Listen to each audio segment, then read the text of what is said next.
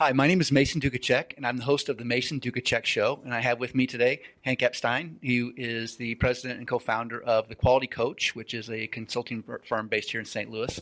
And for today's topic, I just want to ask you a little bit about some interesting examples of waste and how it can be identified and perhaps prevented. Great. So tell me what you think. Okay, that's a great stimulator, Mason. Thanks. So let me start by just giving a bit of an overview, just so that people understand how much waste exists in their organizations. It's huge. So one of the numbers that I use to kind of calibrate me to the waste that is present in an organization is the dollars of revenue per employee. Okay? And what I've learned over the years in my work is that for normal organizations, that number is like $90,000 to $110,000.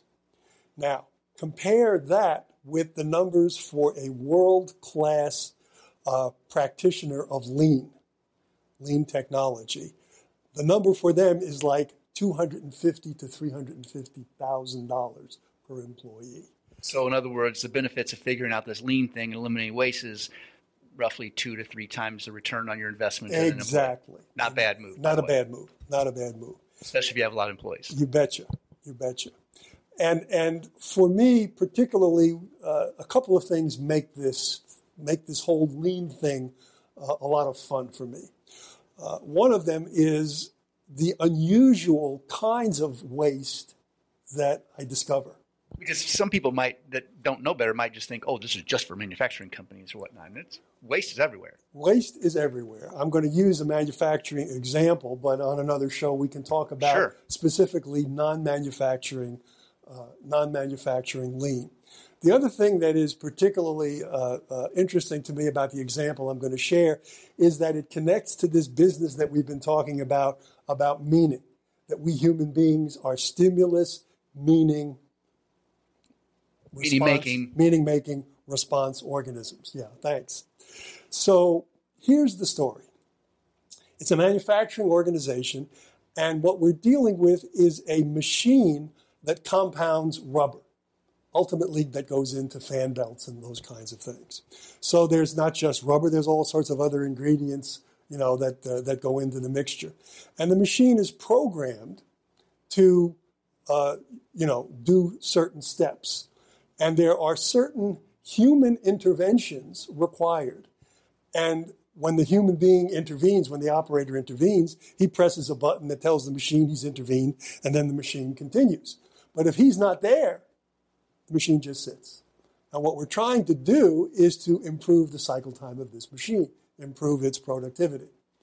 So, of course, there's a whole bunch of us out there, all the, quote, suits, are there. And here's this operator. His name was Draylen, a really nice guy. Little guy, he's been there for 35 years. And, of course, now all of a sudden he's got all these suits running around him. And he's not a happy camper. He's very, very uncomfortable.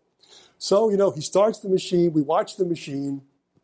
And it comes to the first place where he's got to intervene. No Draylen. He's not there. He's nowhere to be seen.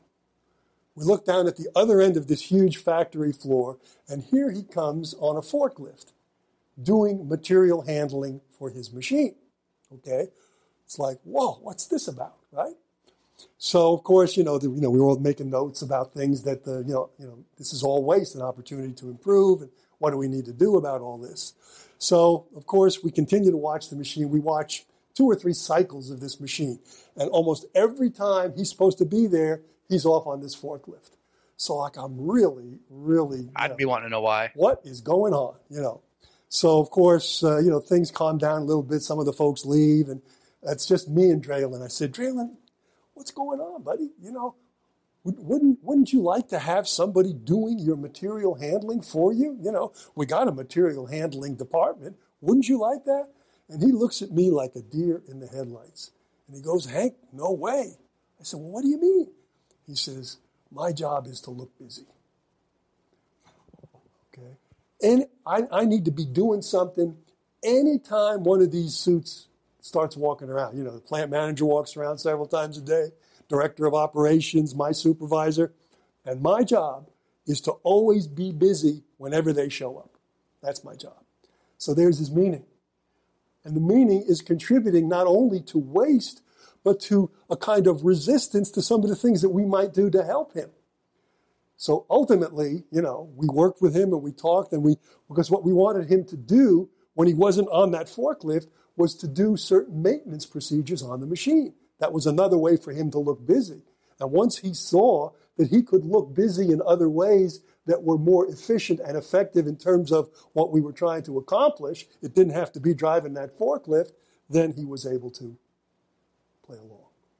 So that's just one of my favorite examples of how waste can get introduced into a process.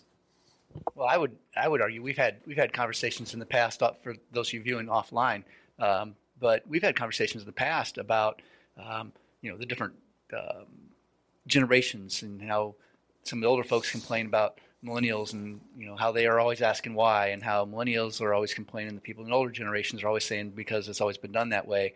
And I think that as quick as people are to jump on and criticize millennials for asking why, there's a lot to be said for folks who are resistant to eliminating waste because, well, that's the way it's always been done.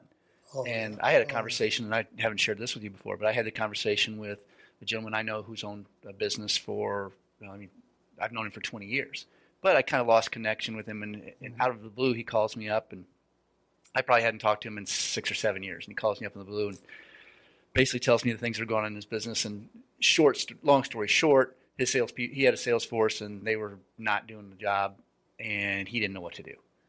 And the reality was, things have shifted so much from the days when he started his business. Where the industry has changed. Absolutely. So, the days of demanding that sales reps cold call and knock on doors and get appointments and make presentations, that model wasn't getting it anymore in his industry. It's not getting it in a lot of them. And we talked about, the waste that he had. I mean, he's got high-priced salespeople who are knowledgeable, skilled, capable people, subject matter experts when it comes to his products and his services and how they can solve clients and prospects problems. But those people weren't spending their days engaged in that. They're sitting there and being telemarketers that are doing a terrible job telemarketing, not necessarily their fault. But my point is, they had to get through caller ID. They had to get through twice because the receptionist and the decision maker, and for all the reasons. But the solution for him was, he's like, I want my salespeople who are skilled, knowledge, and capable of doing things that require their skilled knowledge and ability. But I can't get them in front of prospects when those prospects are ready to buy. And there's a whole new, all kinds of different ways to do that through online marketing and right. pay-per-click ads and also and delivering that stuff. And he's not the only one that's had this. But we had the conversation about turning his sales force into creating literally a virtual sales force. Sales revenue being a combination of closing percentage times the number of selling opportunities. I said, well, how many sales opportunities can your salespeople deliver on a daily basis? If everything was perfect, let's say you got 10 sales reps, how many appointments can they go on a day? It's not realistic, but let's say they could go on 4 a day. So realistically, the most presentations that your company can make on any given day is 40 presentations a day. 10 reps, 4 presentations a day. That's, pipe dream really, but we'll for the sake of discussion, 40 is the maximum. And if their closing percentage is 100%, which isn't going to be the case, but if it was, the most sales you can make in a day is 40 sales, right? Yeah. Well, what if the number of selling opportunities was infinite? Mm-hmm. And what if you could create the ideal number or the ideal presentation every single time? Well, then you'd maximize. So we sat there and worked through, and his decision as a solution to that was to create a virtual sales force, where he said, hey, these are the problems my customers have. These are the solutions we offer. So he made videos of the frequently asked questions, and to establish his company as subject matter experts, he made videos of the should ask questions. Those are the questions that his ideal prospects and customers should be asking, but because they don't know what they don't know, but a salesperson would if given the opportunity. When he laid that out in video form, it addressed those issues, positioned him as a subject matter expert. And guess what wasn't being wasted? High-priced talent and their time. They weren't spending their time doing things that could be done 24 hours a day, 365 days a year, worldwide to an unlimited number of prospects. He was limited to 40 presentations a day before. Well, if people are watching his videos online from all over the world 24 hours a day, now that number goes from 40 to infinite. Right. and he's only limited by his ability to direct traffic, which exists on the internet, to him and to his site. Yeah, But well, I just thought that was when you talk, terrific. because you talked about use of waste in manufacturing. Absolutely. When people talk about lean, if you're in a different business and you say, well, I'm not in manufacturing, I don't know that waste is such a big deal. It is. It's a big deal. Yeah, it's a big It's just deal. a matter of where are you looking for it? It's a big deal, and it's a big deal everywhere. And I love your story. And here's what I got from your story. In today's world, because of the instantaneous access to any kind of information we want, prospects don't want to be badgered face-to-face by some salesperson, because they can go on a website somewhere, they can choose the features and benefits that they want, see roughly how much it will cost, and then if they want to talk, in more, technical depth, then they will make the overture. You may remember that we talked a little bit about one of the elements of 2-second lean was making videos. So it's, learning to see waste, fixing what bugs you, and, making videos to show improvements. Companies that have been doing this have all of a sudden realized that the power of video extends beyond that. I have a client who, with every product that they send to a customer, they send a video. Who's on the video? The guy who made the product and the guy who tested it to make sure that it met all the specifications. Do you know what that's doing to his sales? He starts talking to people and they, wow, nobody ever heard of anything like that.